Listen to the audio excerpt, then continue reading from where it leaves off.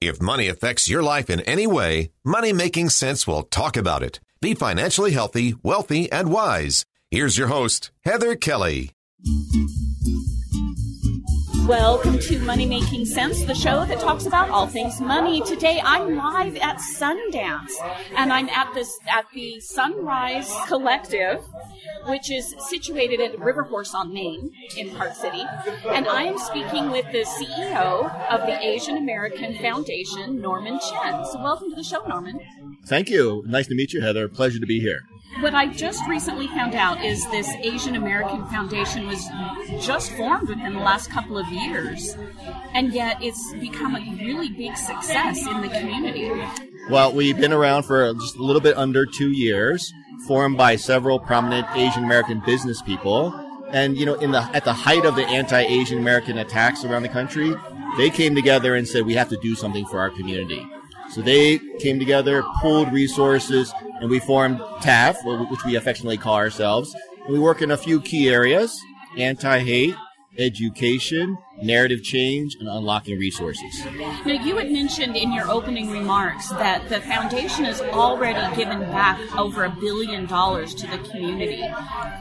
Where in the community is that money going, and where did it come from? Yeah. So let me first clarify. As part of our launch, we went out and we talked to corporations and individuals and foundations and asked them, what are you doing for the Asian American community over the next 5 years? And organizations like United Airlines said, we're committing $100 million to support the AAPI community, all right? Asian American Pacific Islander community, AAPI. McKinsey said we're supporting Asian American leaders with $100 million in terms of leadership training. So we talked to many organizations, about 70 altogether, and combined collected pledges of over $1.1 billion. So that's where the money came from. Corporations, individuals, foundations.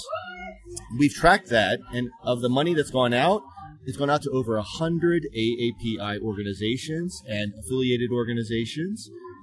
It's also gone out, over 83% goes directly to the organizations. TAAF, our organization, receives around 17% of the total funds over 5 years. So when you say it goes to the community, are we talking to build community places, to help people start their own businesses? Like, where exactly are these communities putting their dollars? All over the map, to be honest, right? One interesting, important statistic is Asian Americans make up 7% of the population, yet we receive only 0.5% of government funding and philanthropy dollars. One of President Biden's administrators also here. That's right. How exactly is she and AAF trying to work together? Work together and get more than 0.5% of the money? Yes. No, Erica is a dynamo within the government. She is directly deputy assistant to the president's most senior representative for our community in the White House. And she works with the president and with the White House and all the federal departments to really advocate for AAPI issues. And so we work very closely with Erica and the White House on initiatives. We bring together convenings, talk about the issues, work on solutions, and are working together right now on an initiative to unlock, hopefully, millions of dollars of resources to the AAPI community. Okay, well, I have to ask, those resources, if they're government, those come from taxes.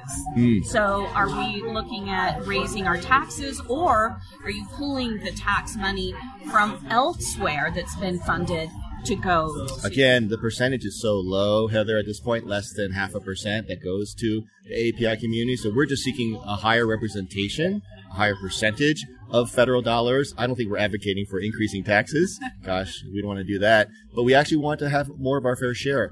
One of the challenges when people look at Asian Americans and Pacific Islanders, they think, oh, you're the model minority, right? You are, the false image is that all Asian Americans, Pacific Islanders are successful, are wealthy. When They're all doctors and lawyers. That's the perception. When in fact, Asian Americans as a race have the highest income disparity among all racial groups. And in New York City, 1/4 of kids growing up in New York City who are Asian American, Pacific Islander, grow up in poverty. So people don't know these facts, and part of our job is to help increase awareness so that there is more support for AAPI causes. And that's one reason why Daniel Day Kim opened up the remarks saying that when he was last here in person before the pandemic happened, he saw all these different clubs, so to speak. That's right. Where we had like Latinx is right. represented, the Black filmmakers. That's right. But there was no Asian filmmakers involved.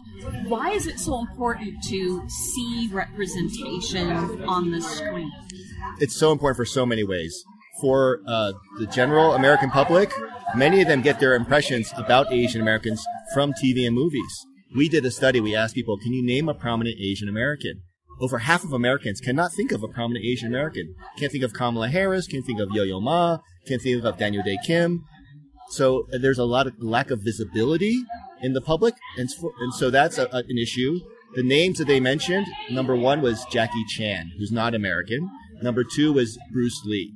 These are very stereotypical images, as I'm sure you know, of martial artists, gangsters, etc. That's what is in the American mindset about Asian Americans. So we need to have more accurate, more positive representation for the public to understand our community, but also for even our community to look up to people in media, right? If you don't have role models, people you can aspire to, leaders, people in Hollywood, government, corporate, then you are not able to really envision yourself sometimes in those roles. You talked about the stereotype for Asian Americans is that they're rich, they've got good jobs. And while I think it's a good thing that the show Rich Asian Americans hires Asians, but doesn't that just feed the stereotype?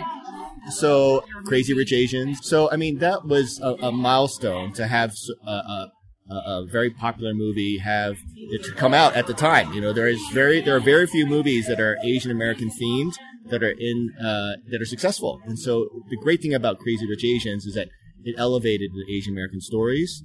And of course, we want to have more stories, right, that show the diversity. So this year, for the Oscars, there's a movie called Bad Axe, which talks about a Cambodian family that lives in Bad Axe, Michigan, and the struggles they go through running their family restaurant and facing anti-Asian hate. People need to see the Crazy Rich Asian stories, and they need to see the gritty, down-to-earth, stories also, so people can see that we are not stereotypical, we're not one-dimensional, we are complex, multidimensional like everyone is in America. Yeah. One of my favorite movies that came out a couple years ago, wow, the name is escaping me, Minari. Beautiful film. Beautiful. That to me shows the struggle. Yes. It didn't even point to you're Asian in the movie. Right. But that wasn't even really brought up. That's right. But it just showed that whether you're Asian or not, you're going to struggle. And especially for first generation, for immigrants, many Asian American groups, including Korean Americans, but as was shown in that movie, but also, Cambodians, Vietnamese, people from Pacific Islands, many of those, when they come to the country, struggle when they first arrive. And those stories are really, really important to share.